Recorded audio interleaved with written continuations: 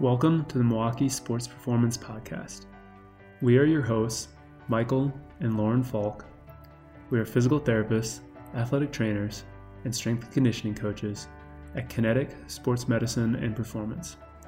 We will be talking all things related to athletic performance for Milwaukee area athletes, sports medicine, performance training, sports nutrition, recovery, and sports coaching. There's a lot of misinformation and myths surrounding athletic performance and injuries. This podcast is designed to bring current, factual, and evidence-based information to Milwaukee area athletes.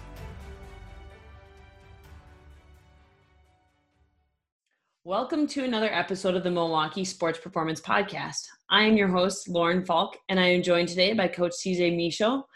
Coach Michaud is the, let me say this correctly, co-head coach of a combined girls and boys cross-country and track program for Michaud High School, correct? That's correct. That is the mouthful. But arguably, I would say he has a focus in distance events, correct? Yeah, that's safe to say. Awesome. Well, Coach, thanks so much for joining us today on our podcast. Always good hanging out with you. I know. Looking forward to it. So to start off, first of all, you're a teacher at Michaud High School. So what do you teach, first of all? So I am an English teacher. I largely teach seniors. So the AP English Literature course I've been teaching now for, this would be my 10th year. And I also taught English 12 this year, but I've taught every level except for freshmen. They've deemed that not an efficient place for me. And I've been there since 2002. Fantastic. My favorite part about all that is you edit all of my emails. So this is even better. Yeah, I do get occasionally someone sending me an email like, I apologize if it's fine, it's email. I got you. You're not writing a treatise on some new political movement. It'll be okay. Exactly. It's a very important skill set to have nonetheless. Got to pinch those commas. Exactly. So now why don't you tell us a little bit about how you got into coaching then? Kind of happenstance and accidents. I just growing up was always a sports nut, and being of the frame of 5'8" and, a strong breeze could knock me down. Some of the more traditional sports just waved bye-bye to me, even though I tried really hard. Played some football in middle school, played left out. I played basketball. It was kind of another passion, freshman, sophomore year of high school, and just, kind of played a little, but there were some limitations. Volleyball was my first love. And again, I can't jump and I'm short. So that ended that career. And just golf was the family religion. And that was always the direction I was going to go. And then I just accidentally stumbled into running. And I am a self-proclaimed, hyperly organized person who really likes things that I feel I have some semblance of ownership of. And running just spoke to me. And then ran in high school. That went fun. I wouldn't say well. I was still figuring it out. I wasn't completely and utterly what I'd call a dedicated athlete. I was very much a teenager. And then went to run Free W Whitewater and was blessed with seeing some of the best runners Whitewater's ever had. I was not one of them. I was an also ran. I was not fully committed yet. Really didn't embrace what the sport could be. Just was kind of doing it. Had fun with it. Mills is great over at Whitewater. He's a ton of fun. He's kind of like your Whitewater riverboat captain, just taking you down, just having some fun, telling you you're going to be great. Yeah. And I got to watch some of these guys that I trained with that ended up running the Olympic trials, and just see what running could be. And that exposure really changed me. And a lot of them and their dedication rubbed off on me years later. So that when I started at Michaud, there was an opening to be the jumps coach on the track team.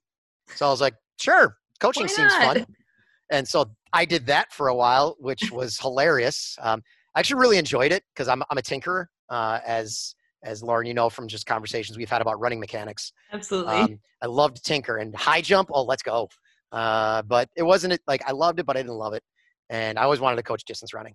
And then, so I volunteered for 3 years at Michaud with their cross country program from 2002 to 2004. So those 3 falls. Yeah. I was the volunteer coach. So unpaid, just hanging out, running with the kids. That's really when I fell in love with the sport and realized what it means and what it can be and what it means to me. And in 2005, I became the head coach and didn't know what the heck I was doing. Those kids they're in their 30s and they'll tell you I didn't know what I was doing. But we were successful right away, which was kind of a curse because I didn't know what I was doing, but I was successful. So that was really mind-numbingly problematic. and just kind of brought me to where I can go now, which is recognizing I'm still just guessing. It's kind of the all of it. So. Well, it's funny because, what I say, and part of the reason why I ask about what do you teach and stuff like that is it's really important for people to realize that a lot of high school coaches, that's not their first job. Your first job is to be a teacher. And then if you want to be a good teacher, you're going to put extra oomph into that. And then on top of it, with all those hours, now you're going to be a coach. And now to go above and beyond and do all the things that you do to try to be a good coach. I mean, we'll get to this, but I'm pretty sure you don't sleep ever. No, no. But people need to appreciate that, especially about high school coaches. It's not like it's a college coach where that's your sole job. You're wearing multiple hats every day. And I think that that's something that everyone needs to appreciate about their coaching staffs, especially in those situations, is that, they're largely doing this out of passion and the fact that they really want to enhance these kids' lives and that they are doing more than just being a coach. They're having to do all of those things. So not to mention, we always have things like, families, kids, and all those other things on the other side of this too. That's all part of that picture. So we appreciate everything that you do while wearing all of those hats. Yeah, so you're always sacrificing something. Exactly. It's all about balance, I think, is what we've said. Oh, I'm not a good example of that. You could pretend. Thanks. So over the years, you kind of, chatted about that a little bit, but Michaud has actually had a lot of success overall in the running world in this area. Can you give us just a little bit of rundown about the success that you've had in recent years? So I was fortunate that when I started up, one of the things that really helped us is we had a home meet. And I know it seems kind of like a weird place to start, but it gave me kind of because our boys program was kind of really down when I first started up. We'd finished last in the sectional, kind of towards the back in the conference meets. And we just had a culture problem. Kids didn't really have a sense of the importance of the experience and how it can affect their adult lives and how it can really set them on a path to be happy, successful, 20, 30, 40 and beyond year olds. And so the home meet, luckily Phil Hamm, the head coach in the 90s, had kind of tricked everybody into coming to his home meet by sending them a letter to all these coaches that basically said, hey, first come, first serve. I'm creating an invite and I got to get your answers by December for the next year. And I'm like, you did what? And it worked. So we got a home meet started and we kind of built around that at first. Just we had so I wanted to create a Muskego experience.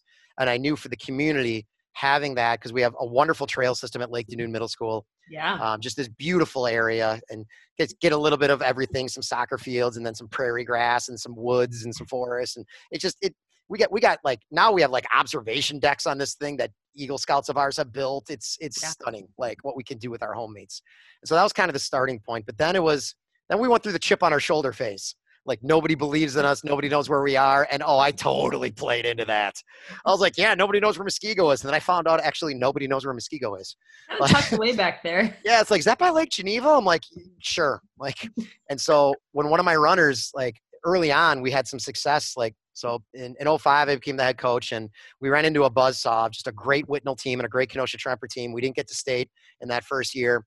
So it was a really quick turnaround from in 2003, we were basically dead last in the sectional to we almost beat two of the top 5 teams in the state to make it. And that group of guys who now to this day, they're our program setters. They were just they got really motivated by that. And that effect still lasts on the team to this day because those alumni are still connected to these kids. We have such a great connection to those runners of the last 15, 20, and even 25, 30 years ago. I get runners from the 90s that'll come hang out with the team and talk to them about what their experience was like. And it's great because sometimes an alumni that you and I both know, Jake Van Fleet, he came with his wife and kid. And I was like, yeah, he was a knucklehead like you guys are. And they saw Jake as a dad and they're like, that could be our future. I'm like, yeah, pretty likely. And for them to see, and then Jake to talk to them about yeah, this is what it meant to me. This is how it's kind of helped me and molded me. And I was a knucklehead, he'll tell you he was a knucklehead. He is the first to say that. Having that culture, it had to be sold first. And I had luckily some kids. The Mount Rushmore of our program is Pete Romnick and Josh Peterson. These two guys back in 2002 to 2004, they get no publicity. They never did anything on the state level. Pete was just your normal 6'5", high jumping, 2 flat, 17 flat athlete. He was a freak, best basketball player in the school. And having those guys, so Pete was the most popular kid in the building. and he and I are still very, very close. He's a father of multiple children now. And he's in his 30s, and he married a doctor, so he's living the life. And Pete just bought in right away, and he saw it. He goes, "This could be really fun." And then Josh was this quiet, no nonsense, just tough guy. And so they made it so that we were something that we were going to take pride in. And they handled it for me when I was a young coach, because they basically saw me as some awkward older brother. And those two guys, and then Breitbach followed it up, and Keegan and Justin Belmares, and Kyle Biskevich, and these kids. And then having Rainey do the same thing with our girls in the mid-2000s, watching both of us, because we started in the same year, and having both of us build it up. He got our first ever girls team to state ever in the history of our school. I got our second ever, because 1995 was our first. And then in 2006, we made it. And then the burden of consistency became kind of the focal point for Rich and I as we continued to build to what we now have with this combined program. And now seeing like our boys and girls come together at the start of workouts, running together, hanging out together, doing build your own boat races together. Like, oh yeah, they did that. Thankfully they wore life vests. But it's a truly combined program now. And it's amazing. That's fantastic. To think back, 14 kids on the team when I first started up, and now between guys and girls, we have 119 signed up for the fall. You have an army when we watch you guys train. And then the support, like Rich and I, of course, just balanced it out. But then our assistant, like Jerome Michon, is nothing but a beacon of rainbows and sunshines for everyone around him. Steve Check is this just even keel, like chill, great, wonderful emotional influence on kids. He runs a youth program as well for Young Life and does a great job helping support kids through struggles. And then we've got two of our newer coaches, Katrina Beck and Harris Jones. They've been involved in this forever. I mean, I'm spoiled with the people I've had, Matt Hulsether, Amberly Check. I can go on, we just, there's such a community now where my wife always loves to joke with me, like, how do people tolerate working with you? I'm like, well, there's other people besides me. So we I guess like that's the whole community. Yeah. Cause let's be honest. I am not, no, this is not an army of one. Hey, but that's actually probably what brings all together, is when it's that you don't realize that it's just the one person running the show. That's a collective effort. That's probably what keeps everyone sticking around. Particularly with running, when you have so much time to just get to know people. Mm-hmm. Like on any given run, like how much, like there's a lot you can focus on, and I hope they do, but I mean, runners, they just gab. It's just chatty. Yeah. And so you really get to know, and having such different personalities of adults, and then different personality of alumni that come back from the guys and the girls, and has just made such a difference for these kids, because there are definitely certain kids that I can just click with, and other kids where it's just like, Jerome, you're up, like other kids like Rich, you're up, and because we know like certain kids are going to click with us for different reasons. Yeah.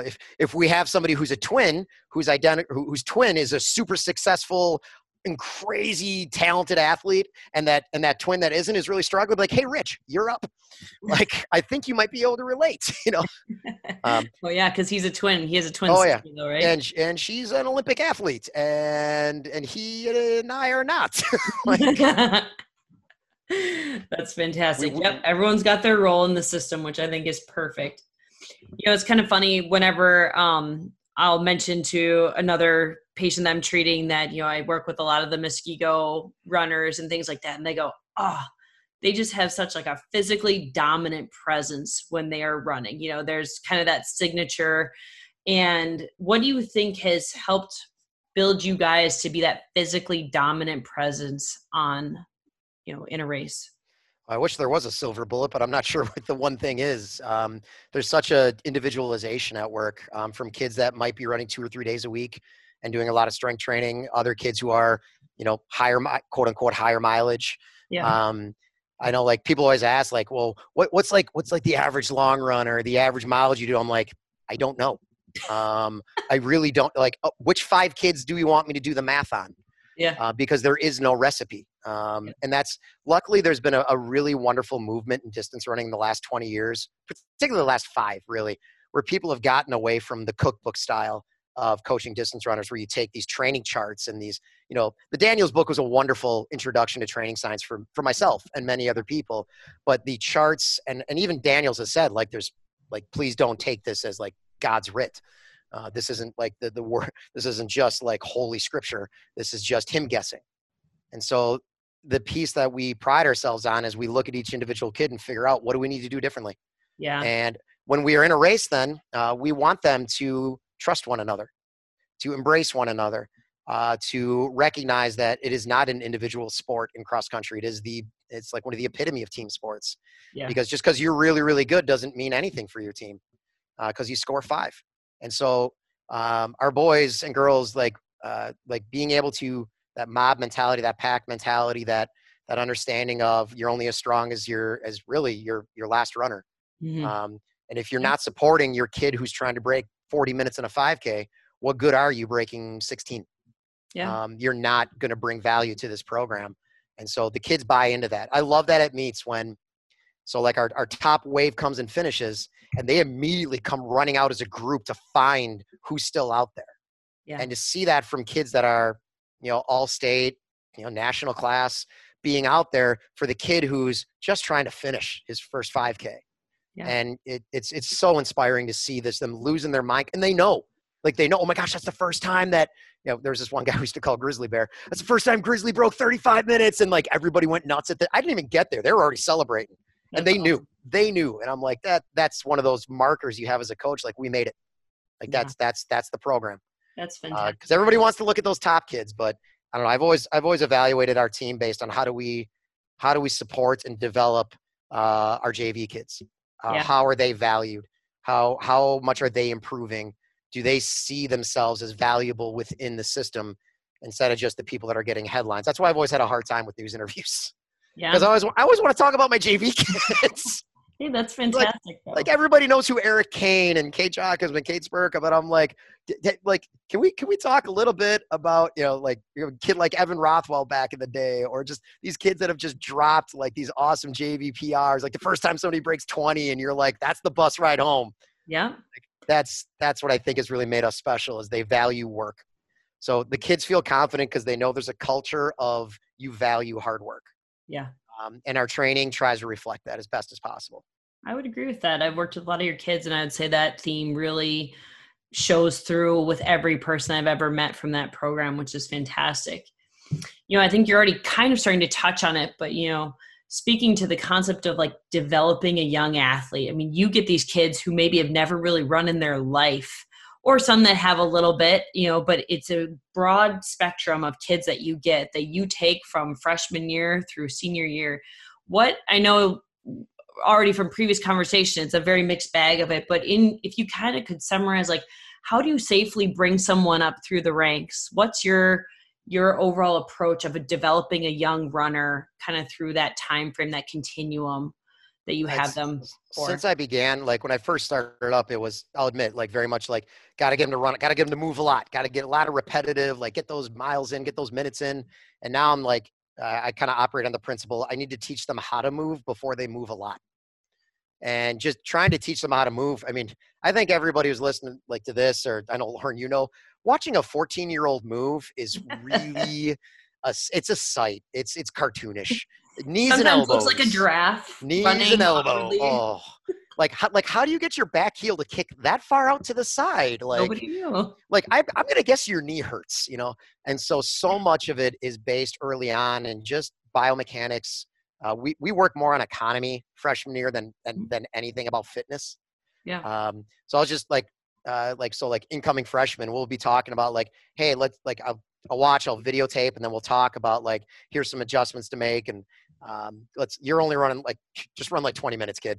Let's run like 20 minutes and then do a ton of form workout. Let's do some hurdle work. Let's just spend a lot of time just working on how is your foot touching the ground. And then, I mean, as you know, Lauren, because I was like super obsessive about strength training for many, many years, but I was kind of lost in the mess that is the research that's out there about strength training with distance runners, and so many of the contradictions. And there's just, we don't really have a clear understanding in the distance running community. This is me on my soapbox. Yep. I don't think we have a clear understanding in the distance running community of the importance of strength training with teenagers.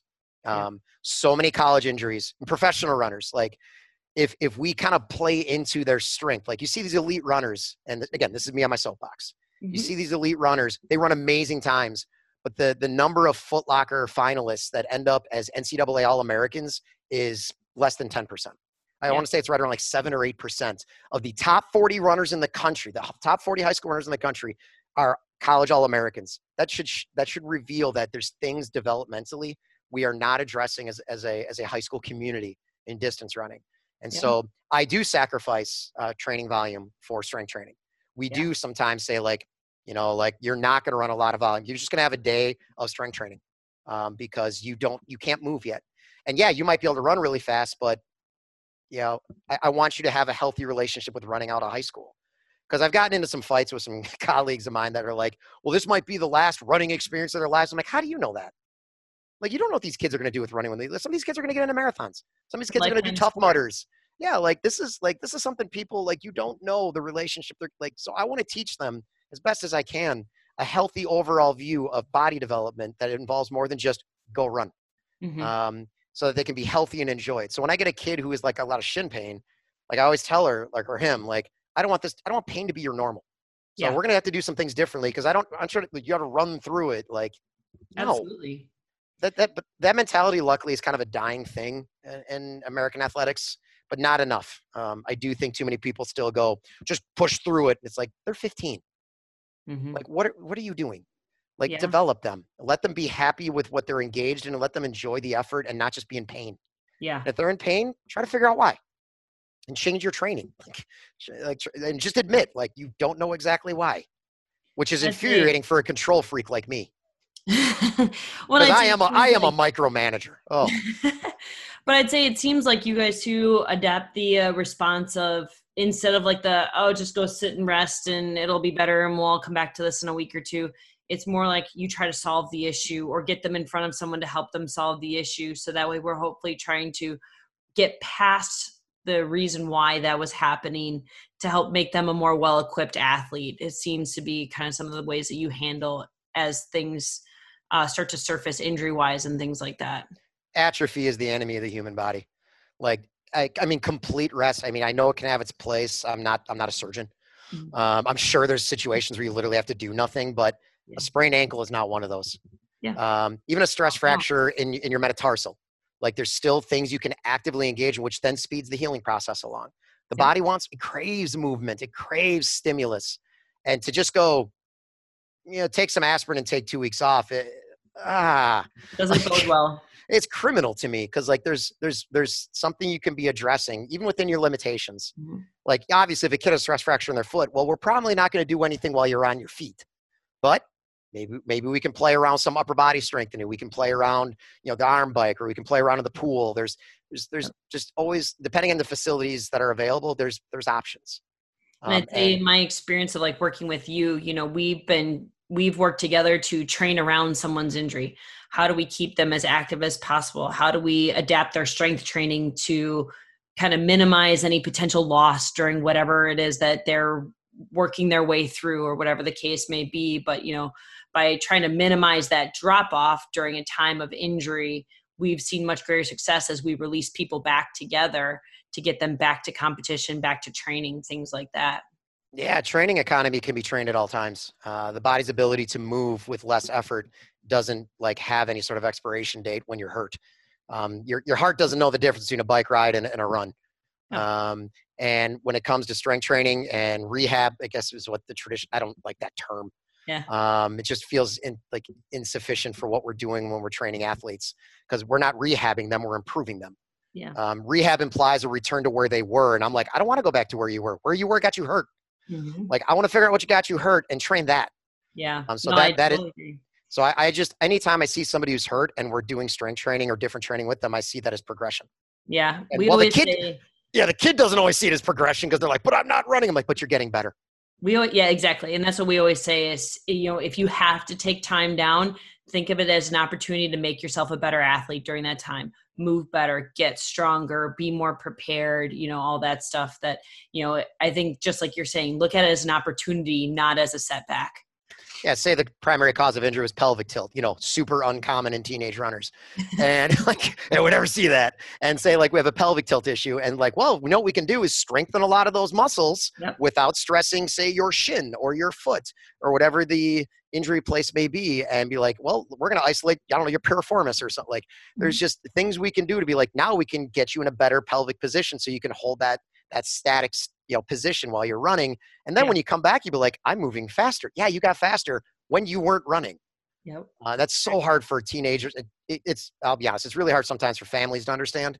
Yeah. Like, yeah, your kid's getting faster, but they're not running. I'm like, so? There's a lot of other ways to make that happen. And that's where I'll admit, like, our success has made it a little bit easier for me to have those fights. Because I can be like, hey, yeah, we've had kids that have, like, I remember, you know which kid I'm talking about. We had a kid, and she was running like 2 days a week, and everybody was asking me, so what's her mileage like? Like, how many minutes or how many miles did she run this week? I'm like, 10. but she ran side. I'm like, yeah, like this isn't like a one road path. Yep. And then they asked about the other one. You know who I'm talking about. They asked about the other one. They're like, well, how about her? I'm like, 12 miles maybe? And yet we still raced and crushed it. And then they ask about my this third one. And I'm like, yeah, he was running probably about like 400 minutes a week. I'm like, yeah, there's no single anything. Absolutely. And so when I don't usually admit this to my freshmen, but with my seniors, I admit it all the time. I'm like, guys, I'm just guessing. Like, if you see me as a prophet, read a different Bible. Like, I can't do constant blood testing on you. I don't know what your blood levels are at all times. Like, I'm certain I don't know what your hydrogen ion versus your calcium ion. I'm just guessing. So go run by feel. Oh, they hate it when I tell them to drop the watches. Oh, like drop the watches, go do this workup by feel. But yeah, I'll tell you when to start and stop because I'll listen to your respiration. But like, no, we're not going to time anything today. Oh, they lose their mind. But it's one thing. There's something to be said for. That's a way to understand your body versus locking yourself to a watch or a tempo or whatever the case may be. I think sometimes people get diverted by things like that, where they think they must run at said cadence or they must run at said pace. And especially probably for a runner who's early in their process of learning how to be a runner, there's something to be said for taking that away and kind of better understanding your body and how you interact with the ground and how to make that happen. Significant difference between training and taming. Yeah, I mean, you can tame a lot of good runners and then you're like, why aren't they racing fast? They did X, Y, and Z in these workouts. And you're just like, okay, but do they know what it feels like to race? Like if I'm doing, say, 5x3 minute at like a 5K effort, mentally, all I have to worry about is 3. I don't have to worry about 20 straight minutes. That's not the same thing. And just that component of just letting them go was the hardest for me to do as a coach, because there is a spectrum. Like in track, there's so much more, like for an up and coming runner in track, there's so much more to manage, splits and pace and workouts where you can be a little more like in control, but then you get that top level and everybody's good. Yeah. Everybody can break 5 in the girls' mile, or everybody can break 4:20 in this state meet final. It's just like, you just need to know how to race. And racing has very little to do with splits at that level. It's just competing against those around you and feeling it out and recognizing the situation. And I remember like my real awakening. I mean, we all say that as coaches, but it's hard for us to really believe it. I mean, cross country is totally by feel. I mean, you want the splits to help the kids learn about how they're managing the effort. Yeah. So, I mean, if a kid goes out in 5 flat and a second mile split is 7:30, that's a pretty easy conversation. Like, hey, maybe you want to go out a little slower.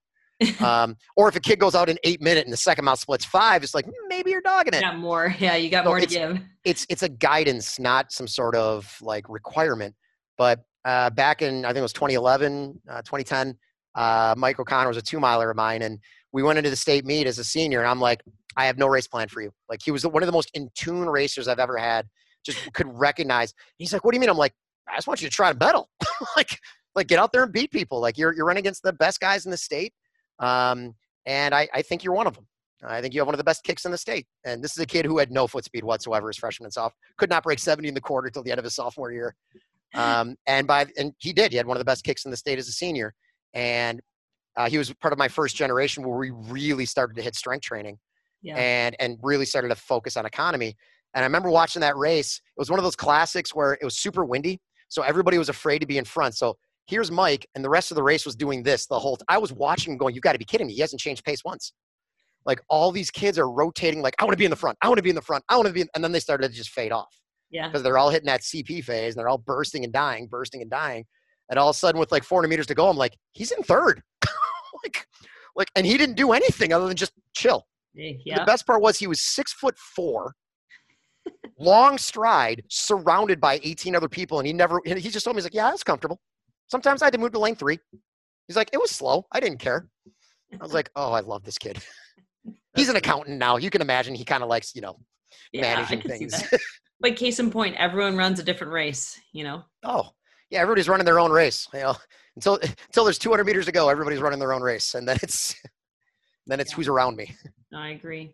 So I know you have a very broad spectrum of what mileage you could cover, but, in general, when you're looking at programming for young high school athletes, like kind of what's an average mileage per week or frequency per week, as you're working with these younger athletes? So frequency and volume are like my two biggest like starting points with all incoming freshmen. Mm-hmm. Like I want you running, somewhere between 4 to 6 days a week. Sometimes we'll supplement biking, swimming. We have a lot of ellipticals in our weight room because I'm spoiled rotten by our weight room director, Danny Malachnik. He is wonderful. You are. And just supplies things. It's great. Like I'm like, you just got a curved treadmill. What is this? Like, let's go. Like, this is going to help me keep kids healthy, like because of the reduced force impact. But those incoming freshmen, we do not talk about mileage. I don't like miles per week. I find it really demoralizing for kids that aren't your better kids. Because if I say do a 4-mile run, that means something really different from my number 1 to my number 55. Yeah. So like a 4-mile run could be 28 minutes to 50 minutes. And so like, that's not fair. So we are a minute system. So like an incoming kid, it would be nice if I can get them like in a high volume week to like 280 minutes, like maybe 250 minutes. So that for people that are more familiar with mileage, if you're like at 7-minute mile pace for like a varsity kid, for a varsity boy, you'd be looking at like 35 to 40 miles a week at most. Most of my freshmen though are usually running like 200 minutes a week. Yeah. Because we're doing so much supplemental work. So like 180, 200 minutes a week is pretty average for incoming freshmen. Seniors, like you already said, there's no way for me to pin it down. I went through a pretty heavy, high mileage, high volume phase in my early coaching career and just found a lot of diminishing returns, especially when they go off to run in college. And I carried a lot of guilt about that. I was like, oh, I didn't prepare them for the college experience. I was kind of like making them fast now and not really thinking about what's next. And I was 26, very competitive. And reflecting back on that now, it's just like, I've told them too, I'm like, guys, I'm sorry. A couple of them in particular, like, yeah, I really burnt out freshman year of college. No, I'm like, no, you burnt out in 4 years of high school. Yeah. That was on me. But they're like, you had a lot of success in high school, but I was like, yeah, oops. So very, very paranoid of just setting kids loose on just straight mileage and volume progression. So I was having some conversations all spring about, what we could do with our minutes since we weren't racing. Yeah. And so that opened up some possibilities because, you can do a little bit more and you don't have to worry about that race. Yeah. No, I totally get that. So sorry, I can't give a very specific answer. I think it's a very good theoretical point to make about, expectations to be set for young runners and to not like be so rock solid in your plan, but to be flexible and, gives yourself that grace to learn the sport, work through the sport and improve your skill set within it before you really worry about all the metrics of it per se, because that could, I feel like sometimes the metrics of that can give a kid paralysis by analysis. Like you're saying, like, oh my God, 4 miles, what's going to happen? You're having the best day of your life in a race and you hit the opening quarter split of a mile, like 3 seconds faster than you ever have. And then you're like, I'm going to die. It's like, no, you're having the best race of your life. Yeah. Just ride it out. Like, I think that, running is such a mental sport. You have to learn how to not overthink it. You have to learn how to not be intimidated by it. You have to learn how to embrace it. Like there's a lot to be said. And there's just a lot of different ways that as a teacher of the sport, you can help someone learn how to embrace it and control it. And I think, like you said, too, maybe just the general oversight of knowing that you as a coach, you shouldn't burn them out early and kind of more embracing. If I could summarize, it almost sounds like quality over quantity to start. 100%. And, riding that out as they get older and more skilled in the sport and stuff like that. So, and I think for any high school coach that's out there listening, and I hope that they kind of consider, adopting that thought process a little bit that, it doesn't necessarily have to be, everyone always thinks cross country equals high miles. And I don't think that really is the equation at all at times. And sometimes less is more. And so, having that flexibility as a runner or as a coach to realize that there's no one algorithm, I think is the best thing to take away from that point. Especially when you start, like, there's so many kids that you can get this like initial wave of stimulus response where they just like, whoop, and they're just getting better. And you're like, so say like, oh, I increased their volume. I will continue to increase their volume by 15%, and that'll create a 15% improvement or something. And it's just like, no, there's such a diminishing return, especially when, because like I love David Epstein's book, The Sports Gene, and talking about like genome activity, about like how people are like, some people are high starters and high responders. Mm-hmm. Like when you get both, you're like, oh, hello, Nick Willis from New Zealand in the mile, winning Olympic medals. But when you get somebody that's a high starter, you might think, oh, they're doing great because of this training. It's like, no, they're a high, their genetic coding just put them there. Mm-hmm. We call it talent. Whereas the high responder can really trick you into thinking that your training is the reason they're getting better, when really, as I was telling you earlier, like that's just the testosterone flowing through the body through teenage life. That's the natural stimulus. Like they're getting the cheating, like, because they're like, it can trick, and it tricked me. There was a lot of times where I was such a results-based analyst that I missed so much in my early years of coaching, because I saw these results and these improvements without thinking about all the outside factors that were causing those. And then I got blessed with my team size growing, and then I had a larger sample size to see, oh, you know what? That huge percentage of kids that worked their butts off, they didn't get any better. Like, that's on me. And I got to figure out why. And then we start those conversations of outside of running, like, how much are you sleeping? Like, do you go to Taco Bell? Please don't, because that's not food. Especially before training. No, it's like, we're not trying to be NFL offensive linemen that have to eat like every 2 hours, and then they retire and lose like 60 pounds in 6 months. Yeah. Because they recognize, maybe this wasn't healthy. Yeah. You mean the quality of the fuel that you put into your body means something? Oh, as a teenager, I hate that argument. Oh, it's just the furnace. It burns it all up. I wish once a runner would have never said that. Yeah. It's like, no, that's not what happens in distance running. Yeah. Like, quality we're literally nutrients goes a long way. Turns out that enzyme activity is a tough thing to nail down, and like proper diet can just throw everything off kilter. Yeah. The first time I ever started to get into looking into the endocrine system, I was just like, oh, this is a mess. Like, and then I started to eat spinach, but don't put diesel in a premium fuel tank. Premium fuel tank. Yep. Love that expression. Yep, exactly. So kind of also talking about that in terms of developing your runners, you've seen a lot of kids over the years, go through this continuum and develop and sometimes go on. What do you think are some of the more overlooked skills or qualities that are needed to develop a good distance runner? Strength training, and strength training. This is why we get along so well. Yeah. I mean, I get into this with so many other fellow distance coaches. Like, how often are you bringing your kids to the weight room? Like, our off-season program, so Danny Malachnik runs this through Muskego High School. It's Muskego Power. And so we have it we have 4 seasons of it: fall, winter, spring, and summer. And obviously this summer it's been a little harder to manage. Yeah. But we have this set up for all of our athletes, and we embrace it. Our football players and they've been incredibly successful and just great ambassadors of athletics in our building, and super embracing of like all sports. I love tipping my hat to those boys. They've made our culture just incredible in the high school. Because when they're in the weight room, they're standing behind my first year freshman girl trying to do her first ever pull up, and they're clapping like crazy. And then she does it. She gets down and she's high fiving with an all-state first team like running back. And she's like, ugh. I would like to point out, though, you do have some female runners that can actually outlift some of the football guys. Yeah, we do. When Kate Jockums was kicking it in that weight room, all the boys were like, whoa. And she did stuff they could not do. And they would try, and they'd be like, yeah, I don't want to get hurt. She goes, yeah, you better not. You're going to get hurt. Well, and the myth that runners are just these petite little things that aren't strong is quite possibly the most opposite thing of what really happens with some of these elite runners. Is they're actually extremely strong and extremely powerful. I mean, one of our patients that we share, she does 350 pounds on her barbell hip extensions and doesn't even blink twice about it. So, if people think that runners are not strong people, they are severely misled in that situation. But when they're not developing, when you start talking about a single plane linear sport, which is distance running, we're not cutting, we're not taking sharp turns. We're not exploding up in the air. We are repetitive motion, single plane, straight ahead. There's so much atrophy and so much compensation that you can't get to it without strength training. I can't get into any sort of a hip balance, get adductor abductor correlation. I can't get that happening through an interval workout. And then there's the supplementation of hills are strength work. Hills are power work.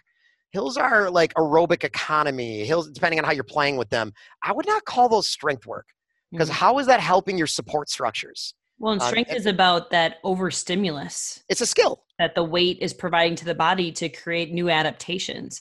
Yeah. And if you're only constantly regularly moving your own body weight, that's you're getting more of the cardiovascular adaptations, but you're not getting that overload to create a strength adaptation. The analogy I like to explain to my runners a lot is I can make it so that your body is really fit, but that doesn't mean you're going to race fast. Fitness and racing speed, they don't always line up. I could have the fittest kid on the team. He does mileage like nobody else, and his tempos are 5 minutes per mile and something absurd. And he can do these intervals, but he might not be able to race because he's not strong enough. Yeah. He's not able to handle uneven footing, surges in a 2 mile. The inevitability of getting tripped up, and then suddenly a muscle that you don't normally use has to fire to keep you from falling down. There's so many, especially cross country. I mean, there's just so many reasons why strength training is important in cross country, because your body is never on a stable footing for the entire time, unless you're on those nice groomed fairways at some golf courses, which we don't go to a lot of those. And it takes a lot of dedication to commit to 3 days a week of strength training in the off season. And even on your non-strength training days, doing additional supplemental work that just helps you recover. Yeah. I remember explaining to people sometimes our kids will lift the day before a race and they'll actually benefit from it because it helps you recover. And they look well, aren't you tired? I'm like, no, I'd be happy having some kids lift the morning of a race. It excites your neural response system. It really excites the body and gets it ready. There's pathways that just suddenly go, oh, I woke up, and muscle groups that are now ready to work together. It's and the easiest way to explain that to a distance coach is be well, you do plyometric exercise as a part of your warm up, don't you? Well, why? Because you're trying to stimulate the nervous system. You're trying to get electrical firings to happen, and that can happen hours before and still have benefit, or even a day before. Yeah. And so I was in the dark experimenting with it before I started talking with you about, primer lifting and just getting reduced load, reduced reps, just to get the motions, to keep that familiarity. And the results have been undeniable, as far as how kids, when kids describe how they feel, which I used to joke with them. I don't care how you feel. I care if you can race fast. But just that joke kind of became a thing with my runners and I, because we'd always talk about how they felt. What was your perception of effort at those speeds? Because that does have some significance. It definitely becomes a crutch for some kids, because they start expecting to feel good. And the reality is, I don't care who you are, when you're running at an elite level, it hurts. We're the only sport where going into it, you're going to get your bell rung and you're ringing your own bell. Yep. You go into a football game, you might get popped. You're playing in the basketball game, you might get slammed into. You run a distance race, you're going to feel pain. And you're in charge of it. Go. That's the masochistic part of what we do, and that's what makes us kind of I don't know, odd, but in a good way. Because that your own kind. Well, it creates a sense of what you're capable of through challenge. Absolutely. You're capable of more than you thought. And that's such an important life skill to learn at a young age, to have that grit and to not give up. I find distance running incredibly important, especially in a culture where things can be so simplistically achieved. I mean, I don't even have to go to the grocery store. Amazon.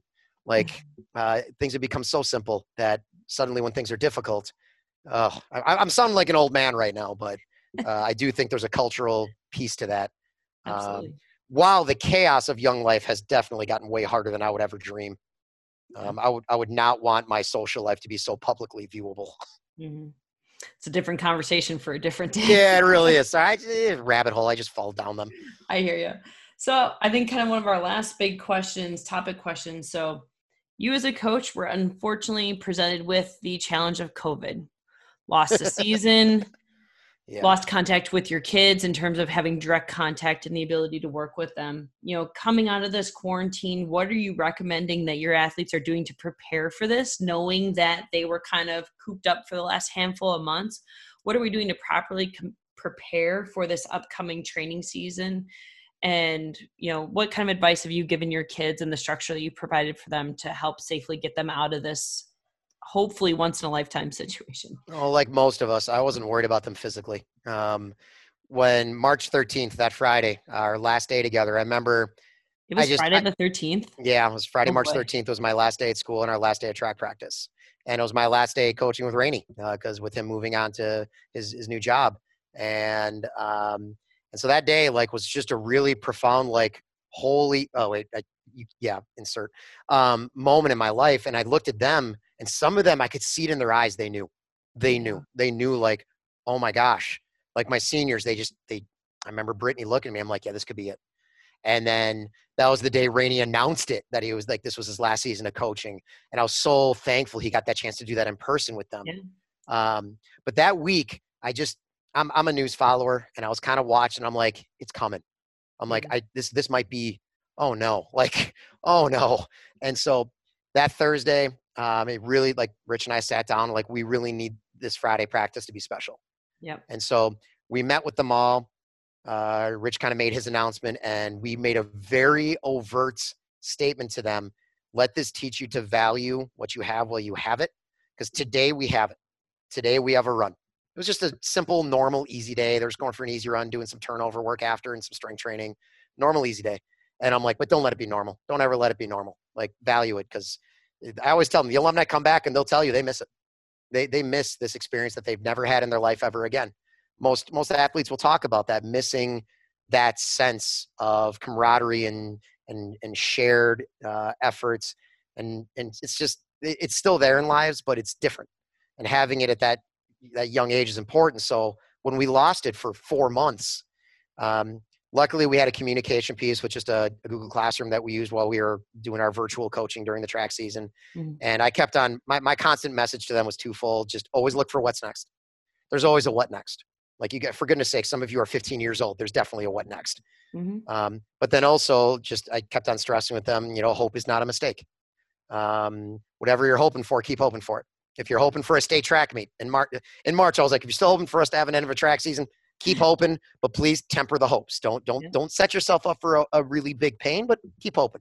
Yeah. Hope for a fall season. Hope that we can train together in the summer, and think about what the next thing is. And so with my seniors, it was, the meetings we had was like, what do you want running to be when you leave high school? This is something we'd normally meet with them about and chat with them about. Like, what do you want running to be? Do you want to run collegiately? Usually we have that conversation earlier. Mm-hmm. Usually, like, junior year, we start that conversation. Are you thinking about running at a college level? Yeah. Or are you thinking about, like, maybe doing road races? Do you want to do the Tough Mudder thing? Like, you want running to be a fun thing in your life? Yeah. And so we started having those conversations. And luckily, the kids did a lot to stay connected to each other virtually. Yeah. They did a lot of, like, whether it just be like, hey, let's get together in a Google Meet and play some Call of Duty, or I remember, I think one of the girls went to one of those and she's like, no, like, this is not my jam. Yeah. But then as soon as, like, the restrictions were lifted and people were allowed to gather in Wisconsin in small numbers, they immediately set up a build your own boat race. And so they had 6 teams or 5 teams, and they had like $150 spending limit, and they could use whatever materials they wanted. And they built their own boats and they raced them across Little Muskego Lake. And it was hilarious. That's awesome. Yeah. Like, they did great. Some of the designs were spectacular. And one of them was not. One of them, they just took 6 tubs of Tupperware and glued them to the bottom of a sheet of plywood, and that was it. And of course, the Tupperware, like the kinds of things you'd store uniforms in, started to take on water. And so I guess my easiest answer I can give with all of this was just the sense of community that I want them to remember they still feel and they have, and that they've maintained. So right now with our summer Muskego Power Session, kids are allowed to be in groups of like 10 to 20, but those groups have to be nowhere near each other. Yeah. And even within those groups, they have to be separate from each other. And that's been tough because distance runners are used to just, clinging. They're an odd bunch. Don't even get me started when distance runners do karaoke, it's a sight. Or when we let them do a skit night during the cross country season, and oh my gosh, that was a riot. It's weird seeing a kid imitate you and being like, oh my gosh, that is exactly who I am. Yeah. I need to change. But that community they maintained now, unfortunately, it's harder because our Muskego Power Group, we wanted to set them up to help reduce risk of transmission. And we know there's certain kids that are hanging out with each other already. Mm-hmm. So like I know in our endurance group, we tried to set them up in groups, not necessarily based on all training abilities. It was who do we already know is around each other so we can avoid, contact spreading. And that's very there's a lot of conscientious decisions we've had to make, which are not in the best interest of the mental health and development of our kids. But we know them not being able to be around each other at all and train is terrible on their mental health. Our athletic director, Ryan McMillan, has been very good about sharing with coaches, hey guys, you got to look into the research about UW-Madison put out a study not too long about the mental health of teenagers right now being the lowest it's ever been measured at. And it's not really a surprise. Yeah. Like, I know some of my students were like, woo, I can play video games all day. But then after a month, they're like, I've done nothing with my life for literally 35 straight days. Mm-hmm. And I feel miserable. I'm like, yeah, I would too. Like, let's figure out something productive to do. Yeah. And running is just by definition is something productive to do. Yeah. No, that's great. That's where like, I'm very lucky with our sport. Our sport is literally mental health for quarantine. Yep. No, I totally agree. And I have so much respect for my fellow coaches in soccer, volleyball, football, basketball. I mean, there's so many different hoops they have to go through just to be able to get their kids to train. Because I mean, you can't they couldn't play football during March and June, they had you can't do that. Yeah. So like our sport, we can at least still engage in even in isolation. Yeah, you've been lucky to still be able to train even when you're under restrictions. That way it's not all of a sudden a shock to the system coming back. And some of the kids were able to, we put out a goal setting sheet, and some of the kids were able to reevaluate some goals based on it. Like, well, I want to take advantage of this time to train, increase my frequency. I'd like to try to get up to 5 or 6 days a week of training instead of 2 or 3. Or I'd like to try to get up to 350 minutes instead of 300 minutes. Or like, I'd like to take my long runs and make them hard workouts instead of just a straight, easy long run. And just so but with the intention of, I'd like to try to improve for the fall or whenever I can race again. Yeah. And for some kids going on to college, they were actually pretty excited, knowing they could put in some extra work to get ready. Not a lot of them. Most of them still wanted to race their last season of high school. Yeah. I know Eric Kane and Brittany Helm were in that, in that place of like, even though they're going to run collegiately, they really wanted that last season. But yeah, it's been hard, and it was hard for me as a coach too. I kind of spiraled a little bit as well, just missing that element of my life. And it was like everybody else who's involved in high school athletics. None of us are buying a summer home with that coaching paycheck. Just so that value that we get as a coach was diminished for us too. I wouldn't say taken. There were still options for us to engage in it, but it just, of course, it wasn't what we want. Yeah. It's so much more. No, I hear you. All right. Well, this is the fun part. We're moving on to the lightning round. All right. Questions that I know that you don't know. So that way, all you can do is go with your first gut instinct. Belgian waffles. All right. First one, you have to pick one, which I'm sure being an English teacher, this is going to be hard, but what is a favorite running book that inspires you as a coach or as a athlete yourself?